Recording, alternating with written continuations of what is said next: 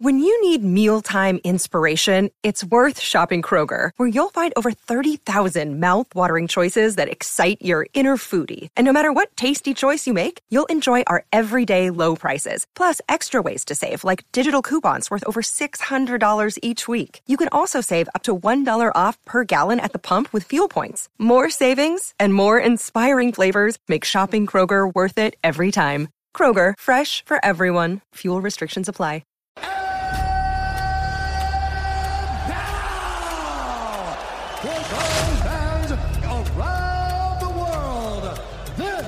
Is the moment you've all been waiting for. Out of Liverpool, England. It was super necessary. God, Eric, my God! Unbelievable. Just like that, done and done. You gotta be kidding me. You gotta be kidding me. You can't say much other than wow.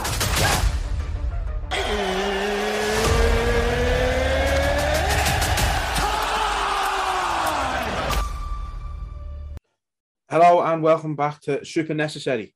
Yes. I put a bit of emphasis on that there because we've got another episode that's currently out at the minute where I refer to us as the Liverpool Groove. Didn't even know I'd done it, not gonna lie. That's on me. I am an idiot. So yeah, we're not the Liverpool Groove, obviously. That's my other podcast. Go check it out. Cheap plug by accident. Yeah. But we decided, we haven't done a recap on anything since May, and we thought the last one last night was insane. Deserving of one, yeah.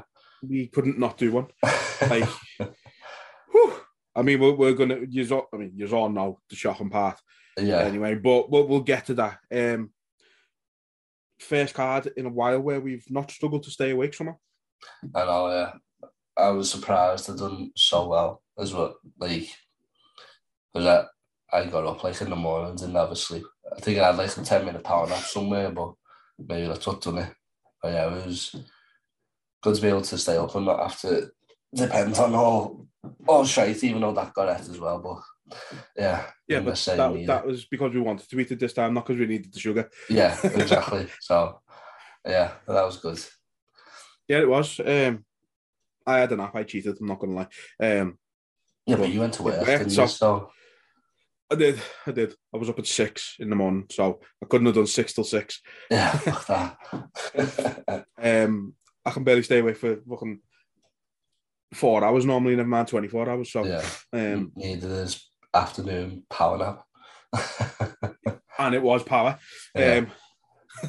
So yeah, UFC 269. It was a great card, top to bottom. It was a fantastic way for UFC to finish the pay-per-view schedule, and some good fights we've got to discuss.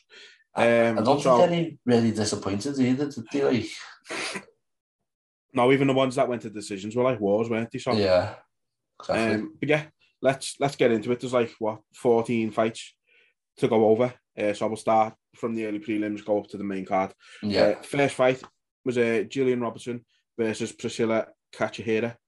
Cachoeira, I think they said it was Cachoeira. I don't care. Hopefully we don't see it again.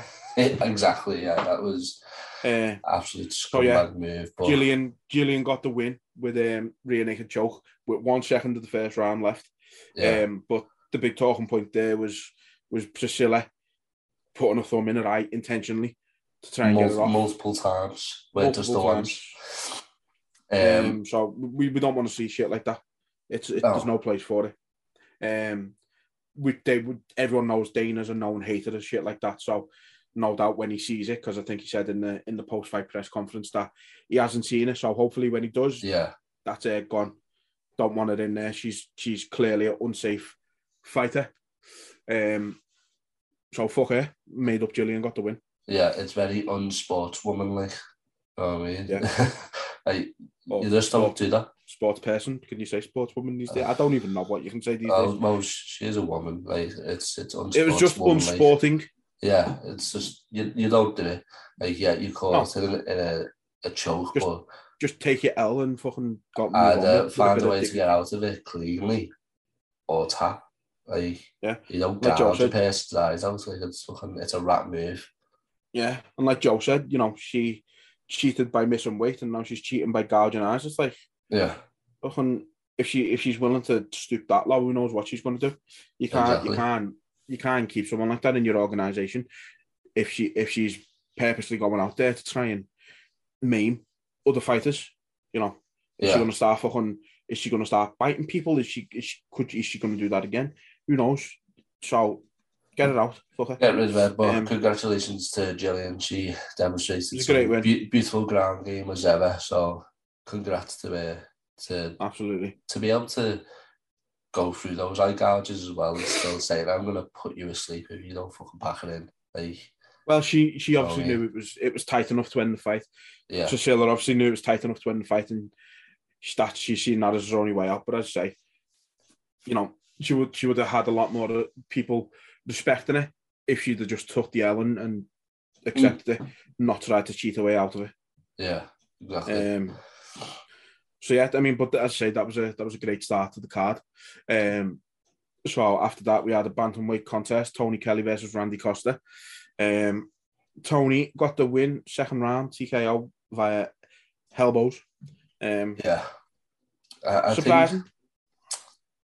I think Kelly was a lot bigger than Costa as well, and I think that sort of paid dividends when he got into the clinching and sort of wore him down. Yeah. You know, obviously, I know we had Costa to win, and I think he done quite well first round. To be fair, yeah. But Tony Kelly just kept the pressure on him, didn't he? Yeah, that's it. I mean, he was circling well. You know, his lateral movement was well done, but Kelly closed him down and started to use that grappling to wear him down against the fence, and then you know, go to the first round. But yeah, quite a lot of finishes overall last night as well. There's only 5 fights that went to a decision. Yeah, it's not too bad out of 14. So no, so yeah, great win for Tony Kelly. Probably, I suppose. I mean, I don't know what his record's like, but I would imagine that's probably the biggest win he's had so far. I'll look into that now. Lost to Kevin Aguilar, beat that wasn't even in UFC, to be fair. Lost his first UFC fight to Kai Kamaka III back in 2020. Then beat Ali Al-Kazi, I think that's how you say it, I'm not too sure.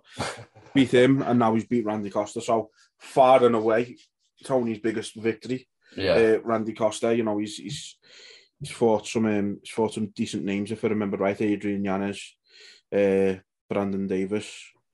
You know, he's fought some decent people. So big win. Unfortunate for Randy. Yeah, exactly. Yeah. Yeah. Next we had the Rolling Ryan Hall. I don't know if he's got a nickname, but Rolling should be that. Rolling Thunder. He's got the Wizard. I didn't know that, but yeah, I'm going to call him Rolling instead. Rolling Ryan Hall against Darek Minner. Hall got the decision unanimously, 230-27s and a 29-27. Yeah, I think someone gave a 10-8 round there, which I think probably was the third round, which I think was warranted. Controlled him a lot that last round, but yeah, he controlled the whole fight, didn't he? Really, he just. It's hard because I know Minner's background is wrestling and he has submission wins himself, but with Ryan Hall, you know, your advantage lays in the stand-up, and he had some success with it, but he just, I don't know, maybe it was, I don't know if it was like an ego thing or it's just hard to get out of something that you've had your base around, you know what I mean? But yeah. It's one. I mean, he's a strange one, Ryan Hall. He's awkward to watch. Like his transitions are not spectacular, but he actually wasn't having much success with any of them really. Minner wasn't having much trouble getting out of them and getting out of his submission attempts and stuff like that. But the fact that he kept able to get him down quite easily, obviously it's what's won him the fight. But you look at, I mean, to be fair, you look at Hall's record and who he's fought, and like he's beat the greatest fighter of all time, Artem Lobov. But no, he's beat Gray Maynard, he's beat BJ Penn, albeit that was only a few years ago, not prime BJ, but still beat BJ Penn, beat Dan Nelkins, and then lost to Ilia Topuria earlier this year, which was only his second loss, to be fair. So he obviously, he's a good fighter. He had a big, he had a big sort of spell out at one point between his first and his second fight. 6 years out. First fight in 2006, second fight in 2012. Yeah. Madness. But yeah, he, like I said, he controlled it. He's not the most sort of aesthetically pleasing fighter to watch. See, for me, I think Hall could be sort of like Oliveira. Like, his ground game is devastating when he's on it. If you improve your stand-up, you know what I mean? Like, look at Oliveira. He's knocking people out and that, you know what I mean? And yeah.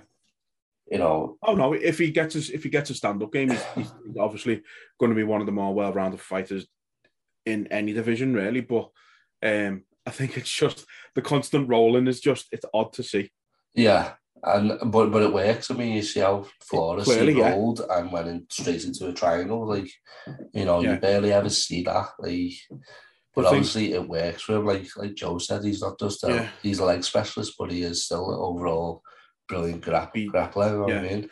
I think it was that one we watched though with when he got beat by Topuria, and he was trying it all the time, and it was like he looked stupid. It's one of them techniques where if it's successful, like it was last night against Darek Minna, it looks fantastic. Yeah. If it's not successful and you're just rolling, you look like a fucking idiot. Yeah, you look like a divvy.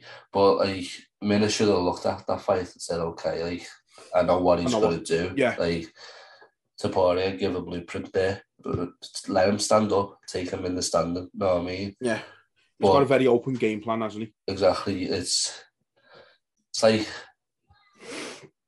with Khabib, you knew what he was going to do, but people struggled to stop that. With Hall, it can't be stopped, and that's why he needs to improve his stand-up as well, because if people think, like, imagine next fight he comes in and like, okay, yeah, keep it standing, and he goes, boom, knocks a person out. It's like, well, I've been working on my striking, so, don't underestimate it. Yeah. Come at me now, bitch. You know what I mean? Yeah, exactly. So I think Hall's a great fighter. He improves the stand-up and he could be very dangerous.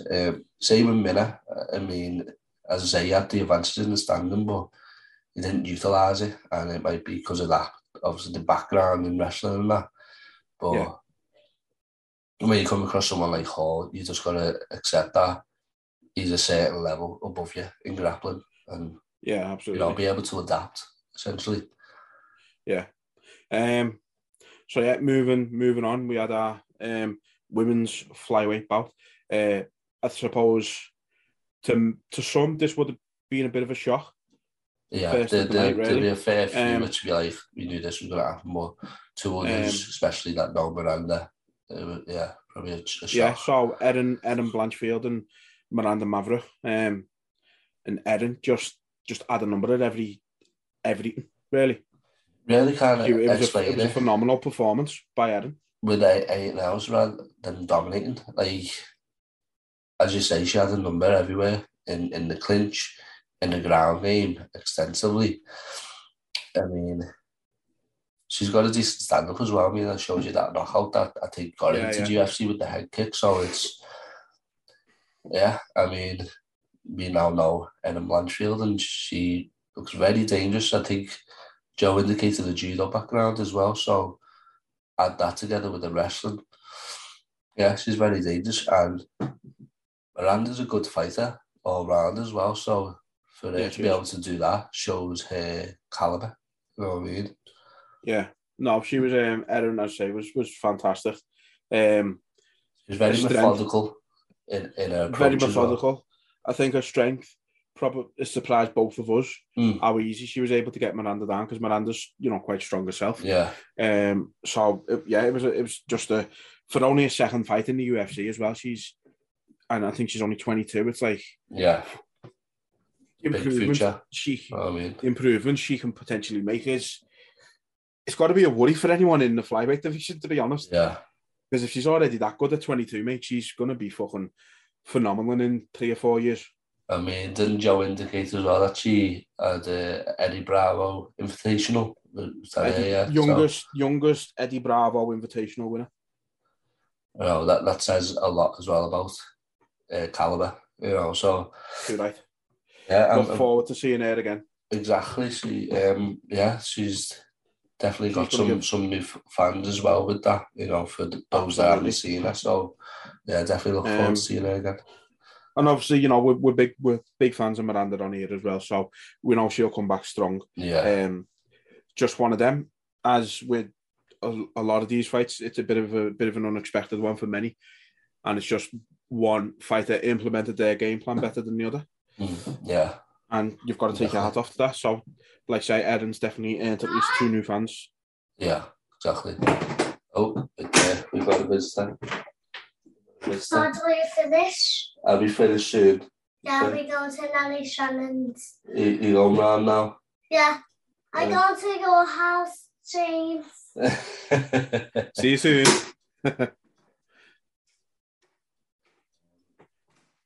Yeah, okay, so there's another appearance.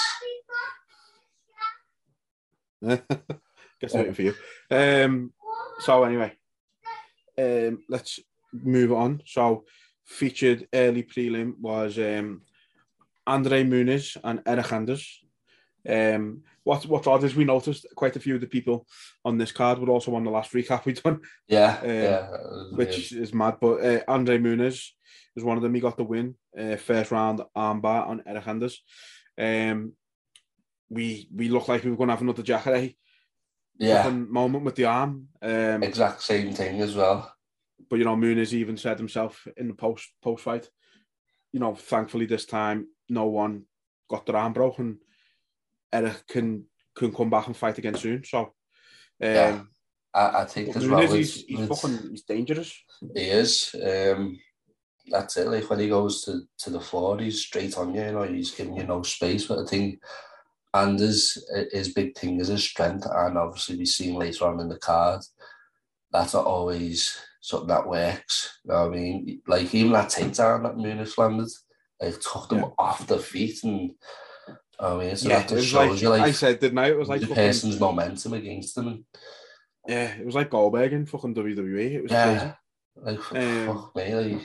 So Muniz, he's definitely one to watch. Yeah, I think Anders will definitely be back, but I think he's got some improvements to make. He can't just rely on his sheer power because he is. But I mean, a big middleweight. We said that, didn't we? Because he's come down from light heavy, and for him to have a sort of background as a football player, American football player, to be taken like that just shows you that he just needs to make them little improvements. But I think Muniz, he's going to be starting to work his way up the rankings soon because, you know, he's currently on a 8-fight win streak, dating back to 2017 when he was in a Watch Out Combat, and he's won his last 3 fights by armbar.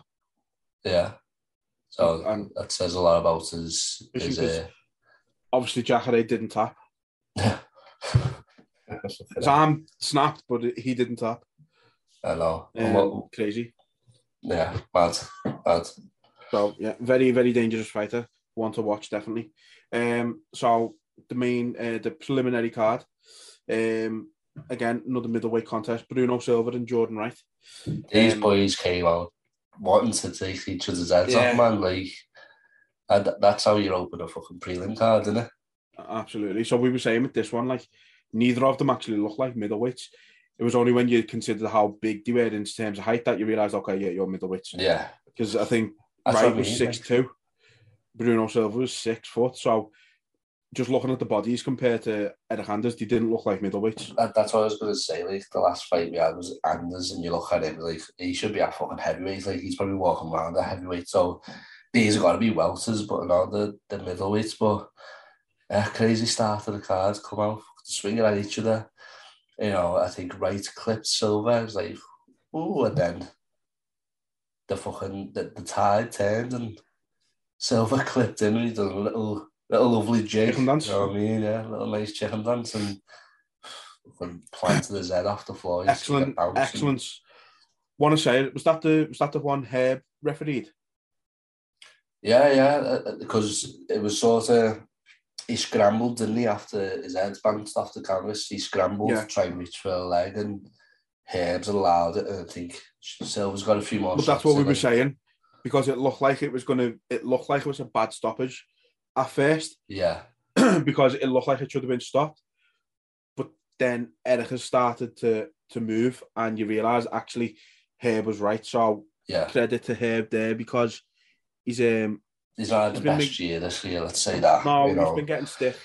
He's been getting stiff, and in fairness, rightly so. He has made some poor decisions recently, but that want to give him credit where it's due. That was a great stoppage. Yeah, but Wright was still in it for a minute. Well timed, and it's that award he got. That sort of shows what Herb can do when he's on his game. Well, absolutely. And it's a referee's job can be difficult. You're going to stop it too early. You're going to stop it too late.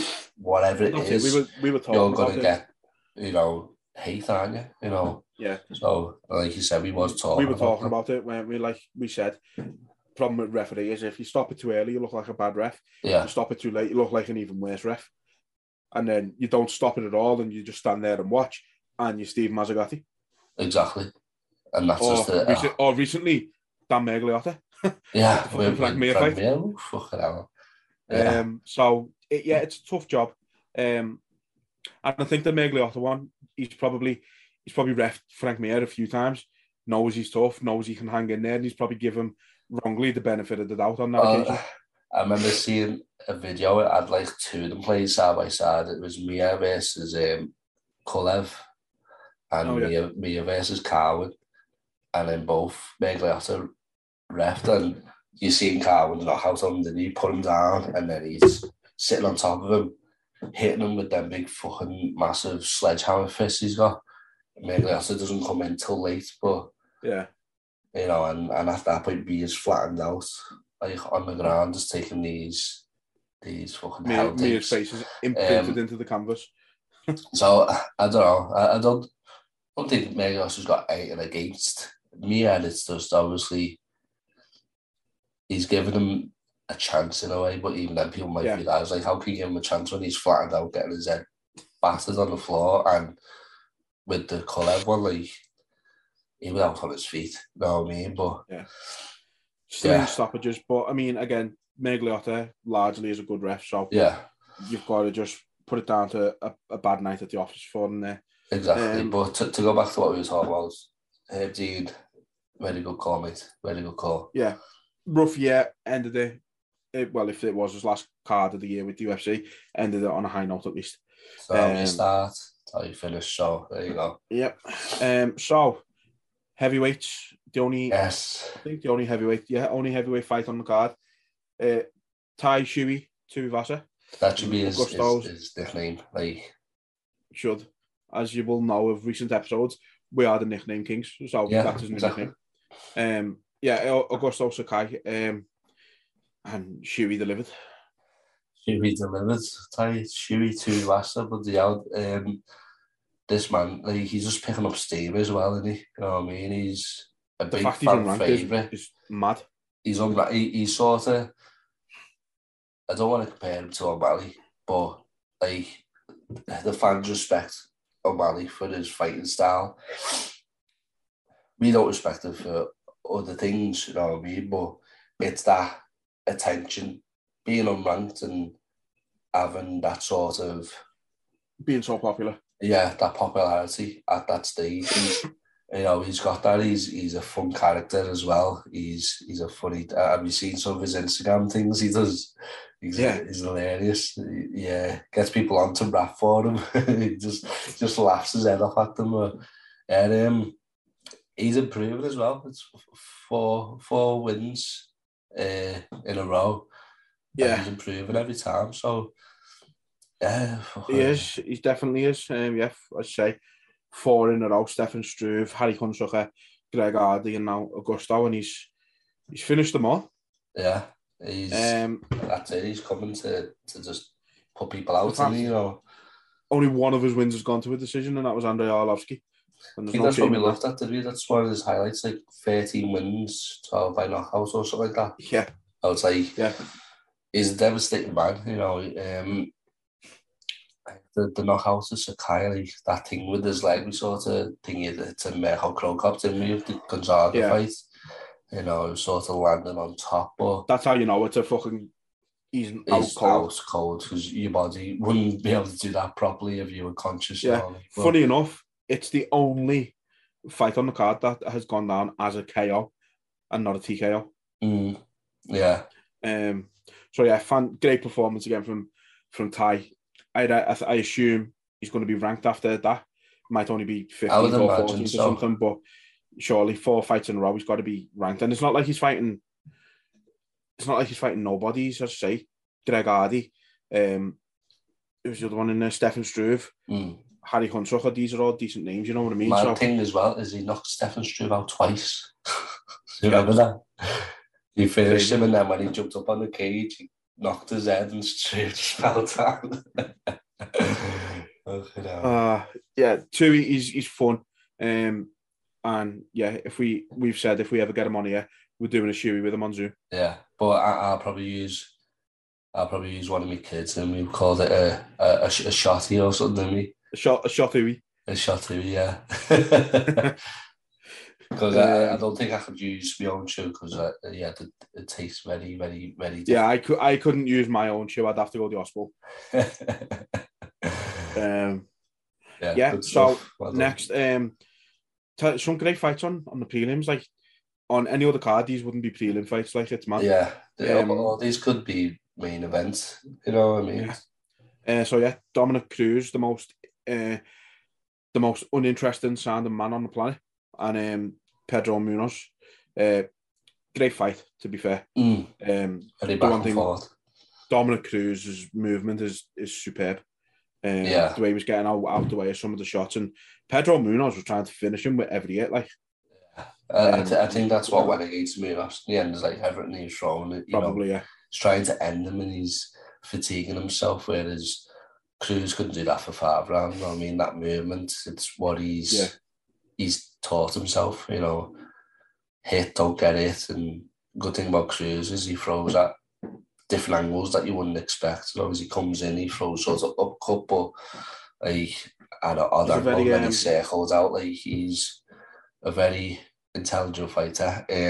But that first round, we've got to give credit to his chin. Now, like that first round was crazy. Like Munoz put him down, and it looked like he was out because you even see him when he sort of grappled him and had hold of his leg. Like his eyes were all. He was a bit like, whoa. You weren't there, you know what I mean? So props to him for surviving that round, but then second round he's found his rhythm and kept that going to the end.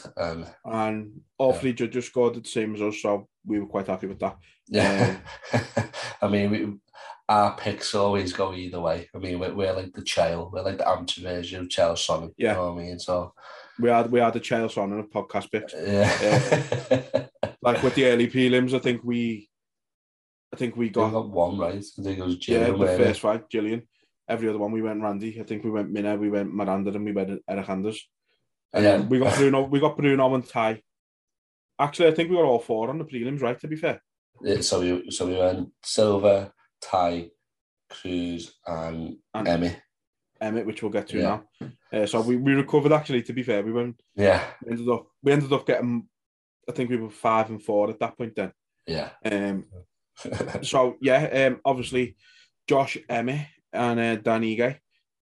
Josh Emmett is the most oddly built character I've ever seen in my life. I know, yeah. His body is the maddest thing I've ever seen in my life. But the man, the way he throws that right hand is very different. But my God, is it powerful? Yeah, I mean, he was back after a little stint out where he had issues that he was sorting, so it was nice to see him back. We were saying this where we like everything's based around that right hand, but I think he needs to make some improvements. I'd like to see some kicks added into his game. I think if he kicks the legs of Ige and switches it up and throws the left high kick, because I think Ige was dropping his hands a little bit once he was starting to get comfortable, because you're expecting that right hand you know, the person's going to keep the left hand high. You know what I mean? He was carrying his right low, so if he switched it up and threw a head kick, could have changed the fight. But no, it was a brilliant fight, back and forth. I thought it was going to end in the first when he put Ige down, but Ige's done well to stabilise, and you know, I think we had Ige edging the like first round was Emmett. It was close. Second round was Ige, and that third round like could have went anyway. I think Emmett. I think Ige may have pressured more, but definitely wasn't it.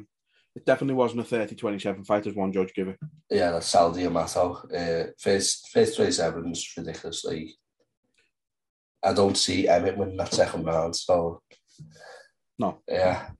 But again, Ige is a good fight. A tough fighter. Like, he'll come back and he'll continue to do well. You know what I mean? But I think Emmett should go away and work on a few things. If he's, you know, the right hand is his major tool, but throw other things in there, you know, catch people off guard, you know, and I think he becomes a very good fighter if he switches it up and keeps people guessing.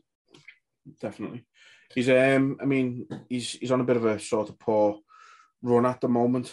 Ige's 3-1 in his last. He's 1-3, in his last 4. So I think he lost to Zombie last, didn't he? I think that win against Tucker, is that the only one he's got? Is it? Yeah, and then he lost to Keita before that. Yeah. He's only ever lost by decision, now, to be fair. So he's not someone who goes away easy, as we seen last night. Yeah, exactly. On to the main card, Sean O'Malley and Howlian, I think it was. Yeah, Howlian Parver. It went how everyone, I think, was expecting it to go. In fairness to O'Malley, again, we don't like him, but his boxing is very good. It's very crisp. He's very precise. We've seen it with Chris Moutinho, who still don't know how we still think it's unfair that he never got to go to a decision. We've said that. Yeah. But as I say, you can't take nothing away from O'Malley's boxing. It was very good. It was very precise, and the finish, in fairness, was beautiful.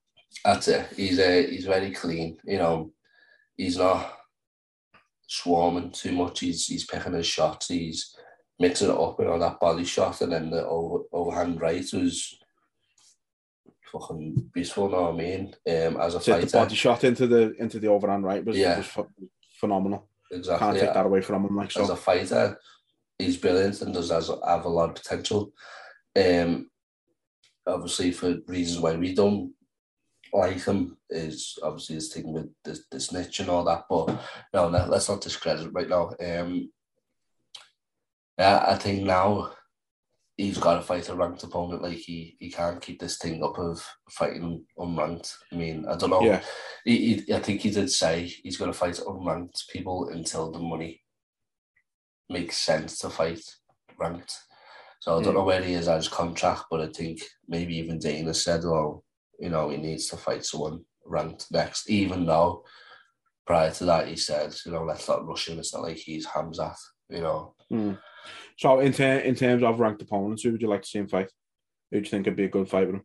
I honestly want him to run it back with Chito. Like, he still says he's undefeated. He doesn't class that as a loss for him. You know what I mean? So, like, and Chito's a very good fighter. No, he mixes his style up. I don't think he'll get too much caught in a brawl with O'Malley. I don't think O'Malley would either. But I think Chito's the very most strategic fighter he's fought in his career. I think to run that back makes sense. You know what I mean? Yeah. You know, that's one of his losses. He lost. Like, you need to accept that. But if you want to say you didn't lose that, fight him again after rematch. Prove that you're better than Chito. That's who I want to see him fight. Yeah, I'd like that. So next we had Cody Garbrandt making his flyweight debut against Kai Kara-France, and we got our second shock of the night. Yeah, Kai Kara-France. I mean, I think definitely a bigger shock than Erin and Blanchfield, I'd say. Yeah, Erin and Blanchfield, Erin and Miranda, sorry. I think a lot of people cancel him out, you know, apart from his hometown people and that, but I think even Cody underestimated him to an extent. He was a lot more focused on O'Malley in the conference, and that's not good. Like, you know, Kai Carter France is very dangerous, and he showed it, you know. Yeah, he did. It was a great finish. Like, put him down with a lovely 1-2, and had him in a lot of trouble. I mean, Cody done all right to, you know, slip that shot and then go for a takedown, but he was still done in. You know, he tried, but yeah, fantastic.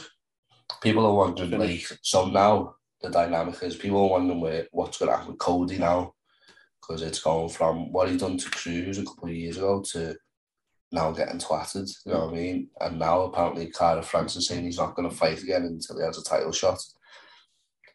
You know, so yeah, he said that to some of the media who mentioned it to Dana. But it seemed like that City Kickboxing is saying a few things, like, you seen the announced there, Adesanya and Whitaker too, didn't you? Yeah. So in the press conference, someone made Dana aware that Adesanya put an emoji of a cap, basically saying that the UFC was lying, that it hadn't been made. And he was like, well, if he's not going to fight Whitaker, we get someone else. You know what I mean? Like, why would we lie? Why are we gonna, in the 20 years, I don't think we've lied about making a fight. Like, so it's, I don't know. It's a weird time to start. Yeah, exactly. It's pretty bad, but yeah. Carter France, another great stoppage, you know, coming off that Bonchman one. Yeah, done brilliant. Absolutely. So then we had welterweight. My name is Jeff Neal and Santiago Ponzinibbio, or whatever. I think you got that right. You said it a bit more at a nice timely rate in the past. You mean Ponzinibbio, so yeah. Ponzinibbio. Yeah, I have a better name. So my name is Jeff Neal. It was a good fight. It was very back and forth. Obviously, I think they started getting annoyed. Jeff's corner got annoyed with him at the end, didn't he? Yeah, it's playing too nice with him. I think there was a lot of commotion in there about fingers, and me and him outside. Mark Smith said, "Fucking watch your fingers, like watch the cups." Like we said, Mark Smith's an underrated ref, but how many times can you give to warning about fingers? So yeah, it was a bit of a bad fight in that aspect of it, of cup shots and eye pokes or whatever, accidental. But yeah, overall, it was a pretty good fight. There's moments of sort of inactivity. I mean, they were sort of feeling each other out, and I think they were coming from the same stance where they're both southpaw, so it's whoever gets that foot outside first, you know, as the advantage. But I agree with the judges. I think, I don't know, when you looked at the stats, there's significant strides. I think the first round was equal, second round went to Ponzinibbio, and then the third was Jeff Neal. So yeah, it could have went either way, but I think that third round edged it for Neal in terms of activity and pushing the pace a lot more. Definitely. So co-main event, and we the world got shocked. Yeah, and Juliana Pena wasn't surprised, motherfuckers. Exactly, and you called that, like, how sick would it be if Joe Rogan done exactly what he did with Nate? You know, you've shocked the world, and yeah, but I actually called that, surprisingly. I think I've never reacted to a fight like that. I've never been to a point where my fingers at least over my head, stunned, speechless. Like, we were both sat there like that though, and it was like, but we were saying before it, like, imagine if she pulls it off, and we were like, no. But that was the thing. Everyone was like, no. Exactly. You had the odd person online who was going, Juliana's going to win this. Jimmy Manuwa being one of them, and Cyrus King. Yeah. And Cyrus, yeah. Well, I think Cyrus is more for a hot pass appeal than a fighting qualities. But everyone else was like, no, she hasn't got a chance. Even I was talking to Kevin Ware about it and said, we were talking about just the card, and we got to the call main. I was like, well, that goes without saying. Don't even need to talk about that. Move on. See, and then For you now, do you think people need to stop this of when a person's so dominant, like we need to stop sort of thinking that it's inconceivable for them to be beat? I mean, it happened, like people referred to JSP and Sarah, Ronda and Holm, but the big one as well is Anderson Silva and Weidman. Like, yeah, when that happened, at that point, people thought it was inconceivable for Silva to lose. But the sport being what it is, anyone can get caught, anyone at all. Anyone can, but then at the same time, it's you watch these people. Anderson Silva went undefeated for 10 years? Something like that. Same and Jose Aldo. Style, knocking people out and submitting people. Yeah. You know. No, Jose Aldo, another one. So you're watching these fighters for extended periods of time, and they're not showing you anything why you would think that you would get beat. So you do get into that sort of mindset with them, like, well, Amanda's fighting, she's going to win. It's just, it's inevitable. Khabib had that effect, and he maintained it. Jose Aldo, probably until he fought McGregor, really had that about him. Like, McGregor, everyone knew McGregor could have knocked him out, but I don't think there was many people going into that like, yeah, McGregor's got this easy. Everyone was probably still firmly Aldo, you know what I mean? So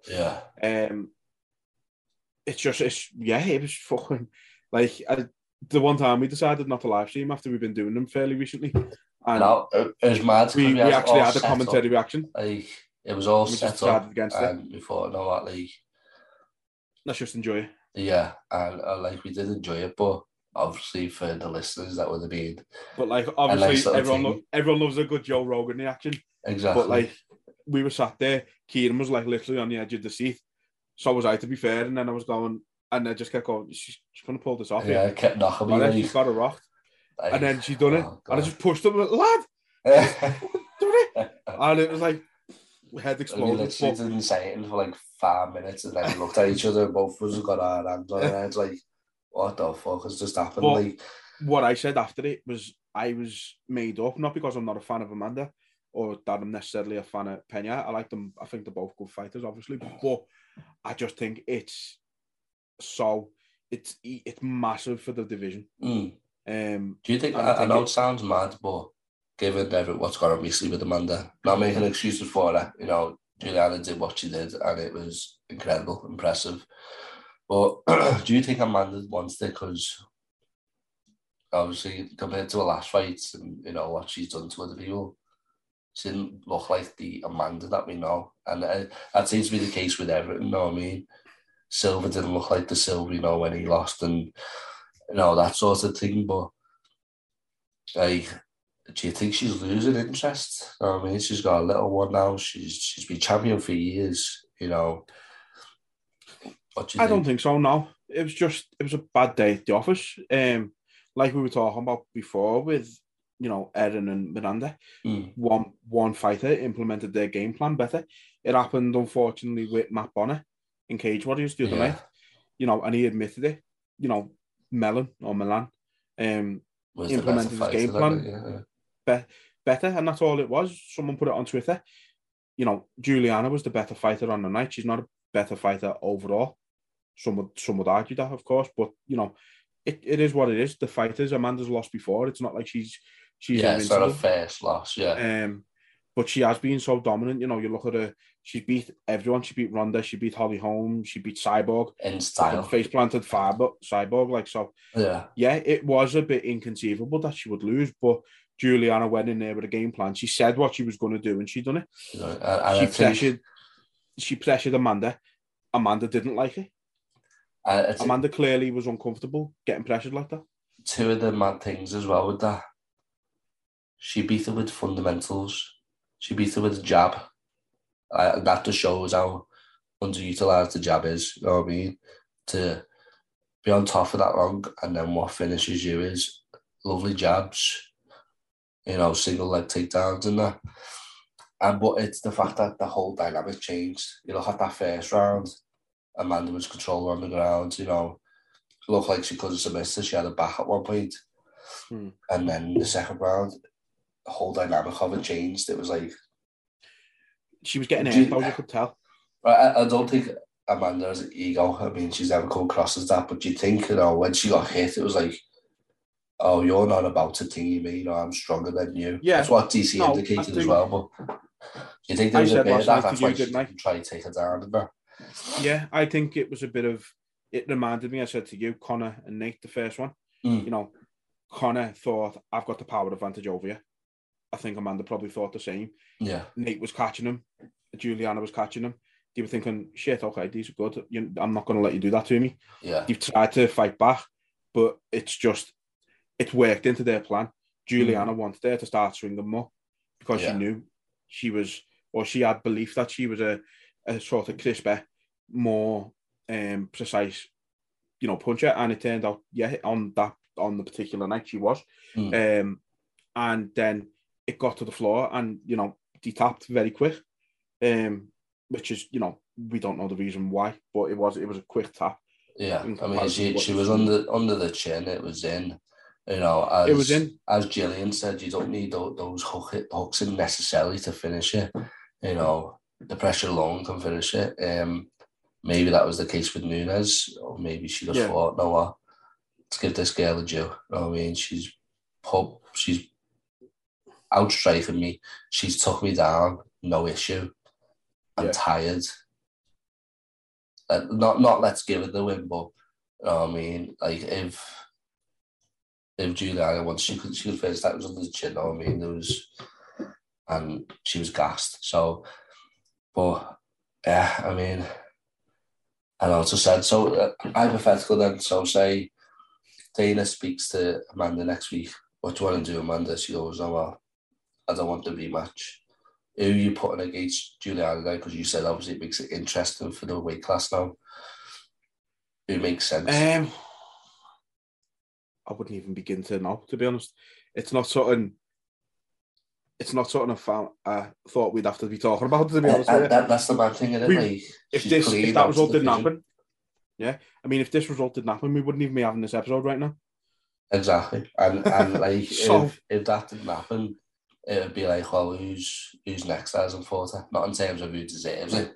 Who's next as in Forte? So she cleaned out the division that much that it was a case of who's next. Like it's like it is just like a list, right? Who's not fought Amanda recently? Yeah.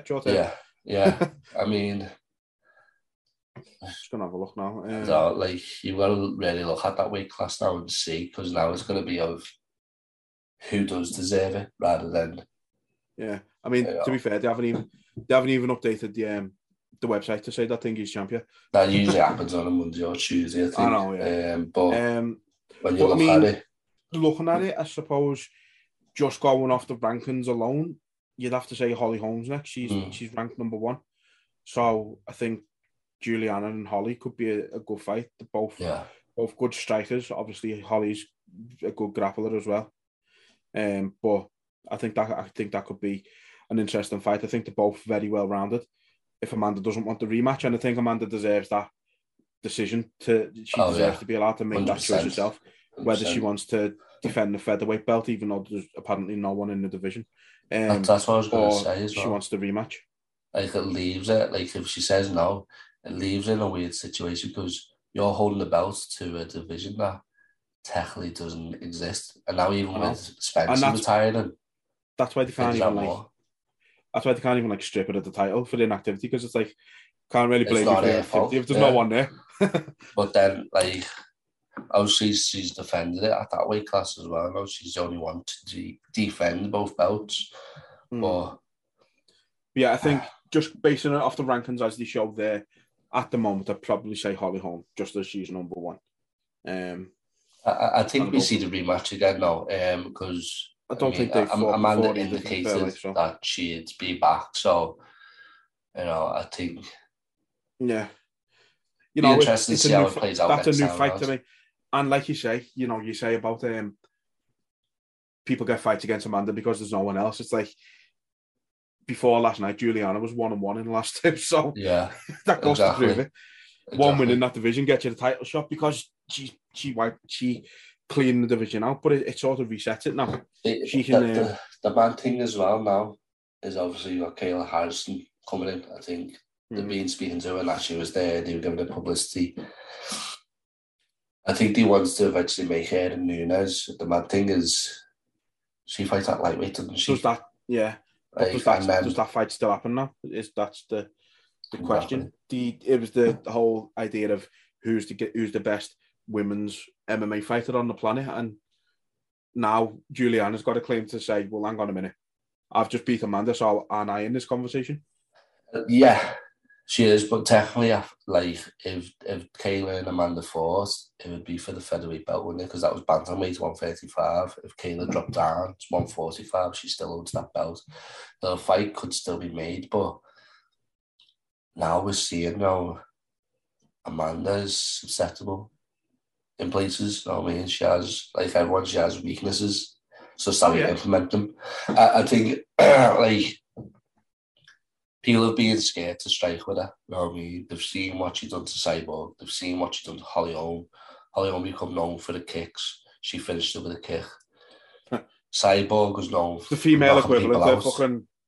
That was the female equivalent to Krokop and fucking Gonzaga, wasn't it? Yeah, exactly. Like, Cyborg was known for knocking people out clean. She knocked Cyborg out, so she was beating people at their own game. You know what I mean? So I think that put people off to strike with her and try to take her down, but she's got a good ground game. And Juliana just went, I'm not asked. Juliana said, I'm not asked. I'm going to stand with you. I'm just going to throw this jab in your face and you're not going to like it. And she didn't. She didn't have an answer. Snap and whip of the jab that kept stunning her. You know what I mean? That's the thing. If you're not getting it in the face regularly, like Amanda wasn't, you're not going to like it when you start getting it in the face. Yeah. And it's difficult to know how to respond if you're not. Because I say she was dominant in fucking every fight she'd had for the past 4 or 5 years. Yeah. No one got close to her. So when someone turns up who goes, I'm going to punch you in the face, it's just fucking. Yeah. She didn't know what to do. It was just as simple as that. That's it. She's going to be back. We know she's still a female GOAT. But it was an almighty shock. And we finally got a legitimate commentator reaction from us. Yeah. And no one got to see it, which is a fucking shame. Even like Rogan's, like his one was genuine. Like the way he looked at DC and like, because some people might say the other ones are a bit over exaggerated, but this one was genuine. Like, I don't think Joe's ever had. It's just because it's he's just that big of a his fan. Eyes beam up, know what I mean? And he's said for ages, Amanda's the GOAT, you know what I mean? She still is. I don't think she loses that. She still is. She doesn't lose that. She doesn't lose that title for me just from that one loss. Yeah. I mean, no one's done much for them. You know what I mean? So that was a shock. Yeah. Some people, the main might have been a shock. Not to us. We've been saying it for over a year. We spoke with Chris from Unmatched MMA. He's been saying it for over a year. Don't count out the Bronx. Yeah. Don't do it. It's going to end badly. Yeah. And it ended badly. Dustin, what a fighter. He knocked him down with a shot that got blocked. Yeah. That's how much power that motherfucker's got. But don't count out the Bronx. Don't do it. He's been getting overlooked for 10 years. And he's what? Let me just get his record up very quick, because he's now undefeated. 31. He's undefeated. 32-8. 1, 2, 3, 4, 5, 6, 7, 8, 9, 10 in a row now. Yeah. 10 wins in a row. He last lost in 2017 to Paul Felder. Yeah. The man has improved so much in the last 4 years. And same can be said with Dustin, but I think what a lot of people had going into this fight is, a lot of people had in mind that Poirier was the uncrowned champ. So they couldn't see past that. They couldn't see that Oliveira is a threat. You know what I mean? So you're like, okay, he's going to get it. He's technically the champion. Why is he not going to get it? But then, I'd say you overlook someone, you underestimate someone. I don't think Dustin did. Dustin knew what kind of fighter Oliveira was. Yeah. But other people outside were. So, obviously, we've just been talking about, Amanda's the female GOAT. We've had GOAT conversations fairly frequently on here. Should Olives be in that conversation? Not to say he is the GOAT, but he's lightweight champ. He hasn't lost in 4 years. He's got the most finishes in UFC history. He's got the most submission wins in UFC history. Should he be in that conversation? At least just in the conversation, let's say, not to say he is, but should his name be in the mix? I think he can make a claim for it. But this is the thing: the GOAT conversation is very subjectable. It's people will have different things on what they consider the GOAT. A lot of people say John Jones is a GOAT, but because he tested for things that gets rid of his claim to that status. Let's be honest, John Jones, realistically, if it had gone the way it should have done, if the judges had scored him right, he's lost 3 fights. Yeah, exactly. Arguably. People say Khabib's the GOAT, but then they say, well, what about his first 12 fights when he was fighting nobodies? People look at the last part, and so it's always I don't think you can subjectable. See, I've always said you can't hold that against Khabib. He doesn't choose who he fights, and he was coming from Russia. There wasn't really any big Russian names. Fedor obviously was one of them, but he wasn't in the UFC. Yeah. In terms of the UFC, there's never really been many major names from Russia, so it was sort of inconceivable that a Russian and a Muslim, by the way, because that's a huge thing as well. Yeah. First Muslim champion for Khabib. It was almost a bit inconceivable that someone from that part of the world could be a champion in the biggest organization in the sport. That's what I mean. So I think he had to convince a lot of people that he belonged. I don't think it was the fact that I think you could have put him in with anyone at any time, to be honest, and he would have beat them quite comfortably. And it was just the fact that, as I say, he had to prove to a lot of people that he belonged, that he was part of the elite to get to where he was. And so I think that's why he didn't fight as many big names as maybe people would have liked. Yeah, I know what you mean.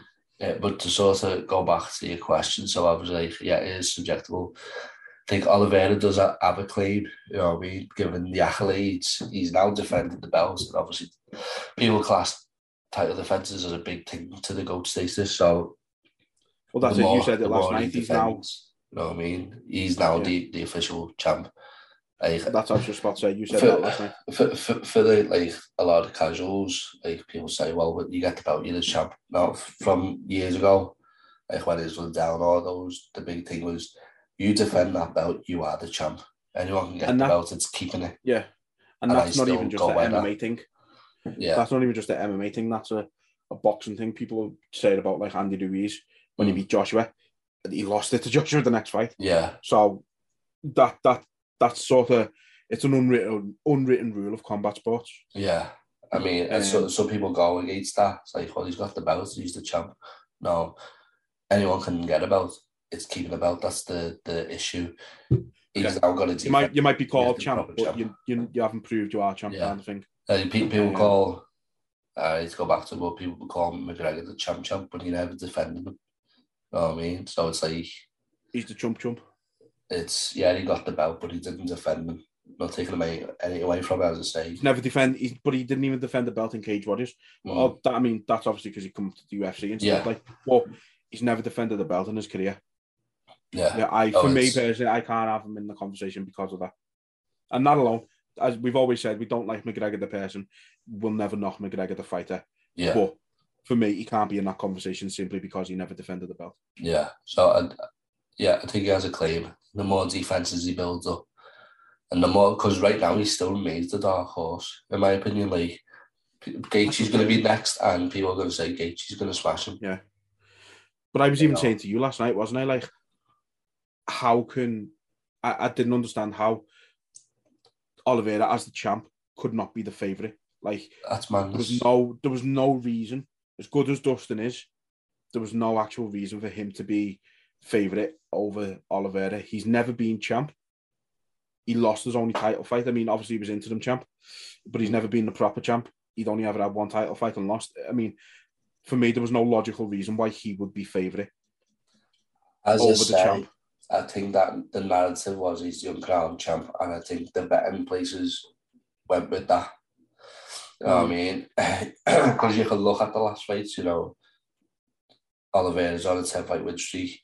Dustin was on, a couple of things that his last loss was Habib, I think. So, like, he was on a streak, but it was that narrative of he's the uncrowned champ. You know what I mean? Yeah, he was on a 3-fight win streak before he lost last night. Fought Khabib and lost in 2019. Then fought Dan Hooker. Then beat McGregor twice. Yeah. So, but I mean, the mad thing is, the more people keep underestimating Oliveira, the more he's gonna surprise people, and which only makes his claim bigger. Because it's people think Gaethje's gonna run through him. You know what I mean? But he's shown he can take shots. Like, I know. I think Gaethje's power Oliveira's got this. Like, Gaethje's power is bigger than Poirier, you know what I mean? And yet you can say Poirier beat him, but that doesn't matter. Anyone can beat anyone. It's a different fight, but I think obviously Gaethje's got the wrestling background as well. But you look what happened with him and Khabib as well. He took Khabib down, but he didn't take him down. I think Oliveira's like submissed him, you know what I mean? I think Oliveira's got a very sort of Khabib like thing about him, where it happened with Khabib, like you're saying there. Everyone's saying Dustin was going to run through Oliveira. He didn't. People will say Gaethje is going to run through Oliveira. I don't think he will. Yeah. He was saying the same things about Khabib. If he stands with Gaethje, he's going to get knocked out. He was walking down Gaethje. Yeah. And he said the same about Dustin. If he stands with Dustin, he'll get knocked out, and he walked him down. Yeah, he walked exactly. McGregor down. He walked everybody down. Like, people say Khabib's got no punch, but he walked all of these supposedly better strikers down. And Oliveira's got that same thing. People think he can. Well, until recently anyway, people would always say, oh yeah, he's a submission specialist. And then he goes and knocks out fucking Michael Chandler. Exactly. Michael Chandler is one of the hardest hitters in the division. And he showed that when he fought Gaethje, you know what I mean? Like, yeah. And they had an absolute war, but Gaethje couldn't put him away. Yeah. Oliveira did. Like, people are going to overlook him again, and it's... I'm not saying it is going to end in the same fashion, but look at the track record recently. He's been getting overlooked and looked past a little bit for the last few fights. I think the Kevin Lee fight, he probably got overlooked. The Tony Ferguson fight, he definitely got overlooked. You know, and he absolutely got Tony Ferguson. Exactly. In the fight against Chandler, overlooked. Like, this one, overlooked. No, the Ferguson one for me was the turning point. No one had done to Tony Ferguson what he done in that fight. So yeah, here's a hypothetical then. Say if Khabib's still champion and it was Olive's challenge of Khabib rather than fighting the Chandler, what's the outcome of that in your opinion? Because obviously, like, he's shown now he's good at standing. We know he's a submission specialist. I think it would have been Khabib's most difficult fight. It would have been the closest fight Khabib had. For the simple fact, as I say, you've got this similar sort of... They haven't got similar styles, of course, because obviously Olive's is BJJ. Khabib's sort of Sambo and wrestling. But they have the same sort of aura about them. They have the same... mentality and that of... Yeah, and it's like... So it's like proving people wrong in a way, Yeah, and they're both like, well, you think I'm going to submit you? All right, I'll walk you down, I'll knock you out. Yeah, exactly. And I always said about Khabib's record, if you look at his record, it's actually quite well rounded. Yeah. I think it was 8 knockouts, 11 submissions, 10 decisions. Like, it's just give him maybe one more fucking knockout, and it's the most perfectly well rounded record you're ever going to see. Yeah. So exactly. Khabib could do it all, and I think Olives can do it all. He's just got so many more wins by submission. But I think he's on 38 wins now. Oliveira, 32 wins. 32 wins. Yeah, 32 and 8. 20 submissions, 9 knockouts, 3 decisions. So he's a finisher. And he doesn't get finished. He does get. He's been finished a few by submission as well. I think 7. The thing was the guillotine winner. And that's why people thought. I think he had that over him. I think it would be Khabib's biggest test and his toughest fight. I would probably still give it to Khabib, just because you've seen what it's like. As soon as I think he would have had a harder time getting hold of Oliveira, but I think it would have been I think he would eventually get hold of him.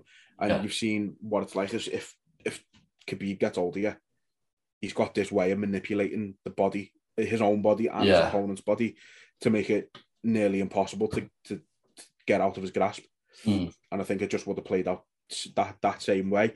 But I think we would have been looking at a fight that was going into the championship rounds. Yeah. So and possibly even going to a decision. Obviously, we know what's next for Olives. Next year he's going to defend it against Gaethje. What do you do with Poirier now? Like, I know he sort of indicated in a way that he'll get the title and he might retire. But I think he'll want to go back to McGregor again. I don't think he'll probably be quite happy with how the last one played out, with him obviously breaking his leg. Yeah. Me, I'd like to see him with Chandler. Chandler he's impressing a lot of people who maybe never seen him. We never seen him in Bellator. Yeah. So we knew about him, but we never got to see him much. So he's sort of a new commodity to us. Yeah. I think that's a fun fight. I think that's a really, really fun fight. Him and Chandler would tear the house down. And I think, again, another good stylistic fight. I don't think Dustin has to do a lot to get back to another title shot, to be honest with you, similar to how he was. You look at Gaethje, before Chandler, his last fight was Khabib. He fought Chandler, and now he's back to the title shot. And it's another division where, I mean, don't forget, you've got to look at someone like Beneil Dariush. He's ranked third, isn't he, at the minute? So, and he's fighting Islam next. Yeah, so you've got to think maybe Gaethje's next. The winner of that is probably after Gaethje. Yeah. If it's not Dustin Chandler, maybe Dustin fights the loser of Islam and Beneil. There's. And what, maybe have Chandler fight McGregor when he comes back? The lightweight.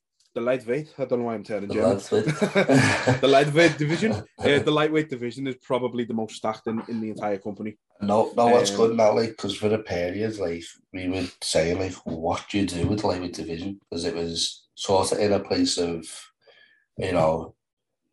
Khabib was retired, and it was well, what's going to happen? It was sort of at a standstill, and now it's good to see it get back to what it is. You know what I mean? And lightweight stacked, it's a crazy stacked division. We'll see if we can have a look at it now. Just want to point out, by the way, obviously Priscilla missed weight, so 30% of her purse went to Gillian Robertson, which is nice because she's a cheating bitch. Yeah, exactly. I'm just trying to have a look at the lightweight division. Now, as I say, for a while it was sort of at a standstill, and I think for a lot of people that might have been irritating. You know what I mean? So to see it now, sort of the names in that division running ridiculous. A bit more smoothly. But yeah, that's what I'm trying to get up. I'm not necessarily playing matchmaker here, but I just want to see who's there, because I think the light sort of shadowed like that top five at the minute, and obviously with Beneil fighting Islam, Olives just fought Dustin, fight Gaethje, you kind of forget who's in there, so I just want to see, the division is absolutely stacked, as I said. You've got, obviously, Charles the Champ, Dustin, you've got Gaethje, you've got Beneil Dariush, Islam Makhachev, you've got Michael Chandler, you've got Dos Anjos, you've got Ferguson, you've got Dan Hooker, you've got Conor, Greg Gillespie, Rafael Fiziev, Diego Ferreira, Arman Sarukian, I don't even know if I said that right, Brad Riddell, Joe Alvarez, and that's the top 15 as it stands at the minute. It's a great division. I think there's a lot of great fights you can make there. Yeah. Conor, when he comes back, unless it's the trilogy with Dustin, he shouldn't be fighting anyone in the top 10, I don't think. Do you think, given the Ferguson fight? I know maybe. People vindicated that, haven't they? And Ferguson sort of went for that as well. But do you think people have maybe lost interest in that fight now? Obviously, Ferguson's lost his last 3, McGregor's lost his last 2, possibly 3, I'm not sure. That is 2, I think, because before Dustin he had Cowboys in the thing. Yeah. Yeah, so...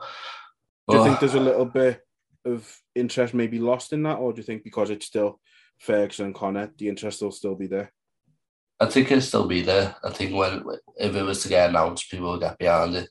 But I think with Conor, there's a lot of fights that people want made. Chandler thinking them out, Ferguson thinking them out. There's always that possibility of they fight again.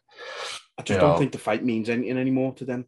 That fight doesn't mean what it would have done 5 years ago. You know what I mean? It's like it's going to be a fun fight because it's McGregor and it's Tony, but like it's weird. Everyone expects that to be a title fight, and now it's 7th versus 9th.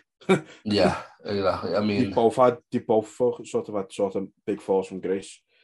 It's a shame in a way. I mean, I'm not too fussed about McGregor, but it is a bit of a shame to see them both sort of falling out the avenue down the rankings. Yeah. I mean, I'm intrigued to see how that Fizzy does because he's moving up. You know what I mean? That would probably be an interesting fight with McGregor. Number 11 versus number 9. Hooker's still in there. Dos Anjos, even he's highlighted Conor, but Hooker and Dos Anjos would be a good fight. There's a lot of fights to be made, and that's a good thing now. It's no longer at a standstill. You can look at it and go, okay, well, here's where we're going to go with it. It's interesting now to see how the dynamic changes with it. Absolutely. So yeah, like I say, that co-main made this event happen. Made this episode happen. It's still an event in a way. Yeah. We haven't done these a lot. We've been focusing on sort of our interviews and everything lately. Getting the bigger episodes done with some of the local lads on the local cards and stuff like that. We've got another one to bring out for you, which will be around the same time as this one, which is a bit different than what we've done. It's another interview, but it's nothing like we've done previously. Yeah, definitely. Hopefully we're helping a good cause with that episode. So won't reveal anything here, but look out for it if you listen to this one first. And yeah, we've got to think a couple more lined up for the rest of the year, and then we're looking to push on bigger and better than ever in 2022. Yeah, exactly. It's been a very good year. Slowly building, but we'll continue that. We'll bring his... follow us on Instagram because we're not far off 500 followers now, and we want to hit that little milestone. Yeah, I think we're on. If you follow us on Twitter, 482 at the minute. If you find us through Twitter, and you got Instagram, follow us on Instagram. It's SuperNecessary with 3 Ys. Just trying to really build on both socials and that. Admittedly, we haven't been quite as active on Twitter as of late. We still are, but we've just been sort of concentrating on Instagram. It's mainly how we communicate with our guests and stuff like that. Yeah. So we've been putting a bit more focus into them. Kieran has had quite a bit of time off work recently, so he's been doing some Instagram interviews and stuff like that. So again, I think a bit more of the focus recently has been on that side of things, but we are still active on both. We will still communicate on both. So yeah, you can get us on both, but as I say, if you can help us reach that little mini milestone of 500 followers. Yeah, we appreciate it. We appreciate the listens and the support. We're gonna keep building, bringing you more content. As you say, we've still got a few things to end the year for you, so there's that to look forward to, and then as New Year starts, we'll continue on a steady climb. Yeah. So definitely looking forward to all we want to do is bring you guys. We want to bring you the best content. Just fortunate for us that we get to speak to some of the people we have. We've I think we've had, been, like you say, it's been a good year. We've had some good names on. We've had Paddy on this year, which is our most viewed episode. We've had Darren Stewart on. We've had Matt Bonner a couple of times. We've had Nathan a few times. We've had Michael Chiavello. We've had Chris Curtis, who was such a fun guy. Fucking hell, can't even. But that many. But it's bad because I don't use the word often, but I've kind of been blessed to be able to speak to these people and, you know, get to hear the stories and, you know, like where they're going. We didn't know how this was going to pan out when we started it. We just had the idea. We like talking about it, so why not? And we've been able to interact with some really good people. I think, you know, we've had, even going back to like our first interview with like Monica Hochlekover and the one after that with Peter Baust, which I still think is our best one, or it's my favourite one at least anyway. But then even recently we've had like the bigger episodes where we had like the 5 lads on from, was it 5 or 4 with MMA Academy? Curtis, 5. We had the 5 lads on from MMA Academy. We've recently just done one with a few of the lads from Next Gen who were on the Double Trouble Cage Warriors card that's just been. We had one where we had like four lads on from 4 different gyms in the city. I think we've got another one with one of the gyms coming up, I think, this year.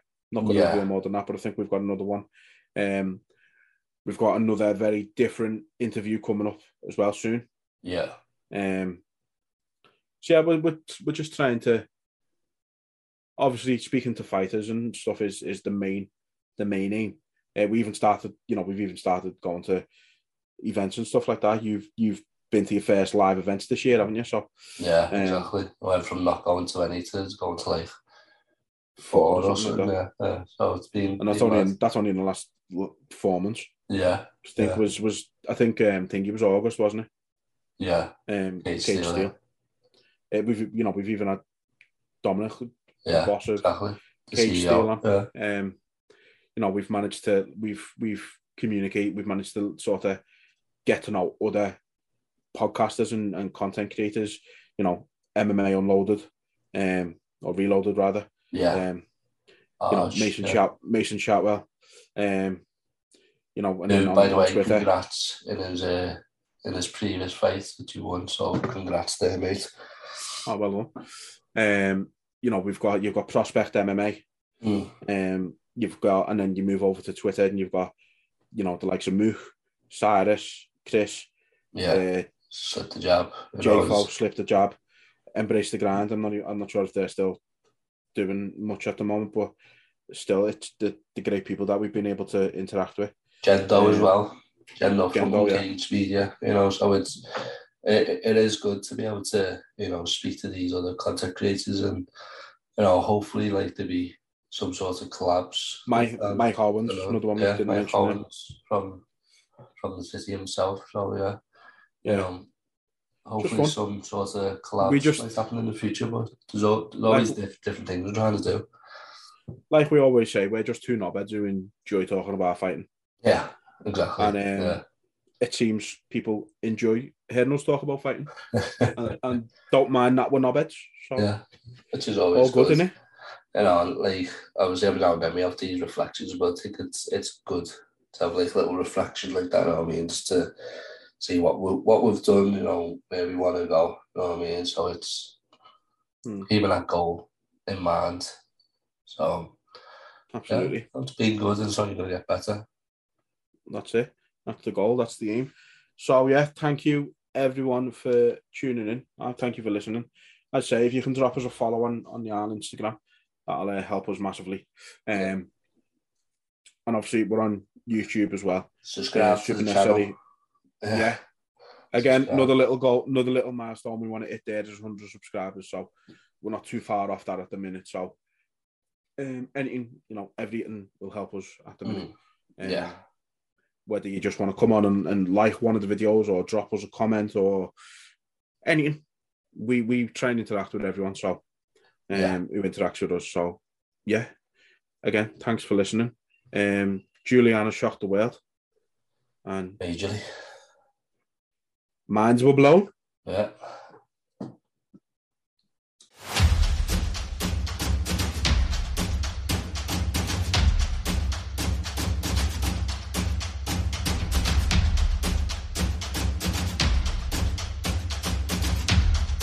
This is the greatest. I love it. They were super necessary.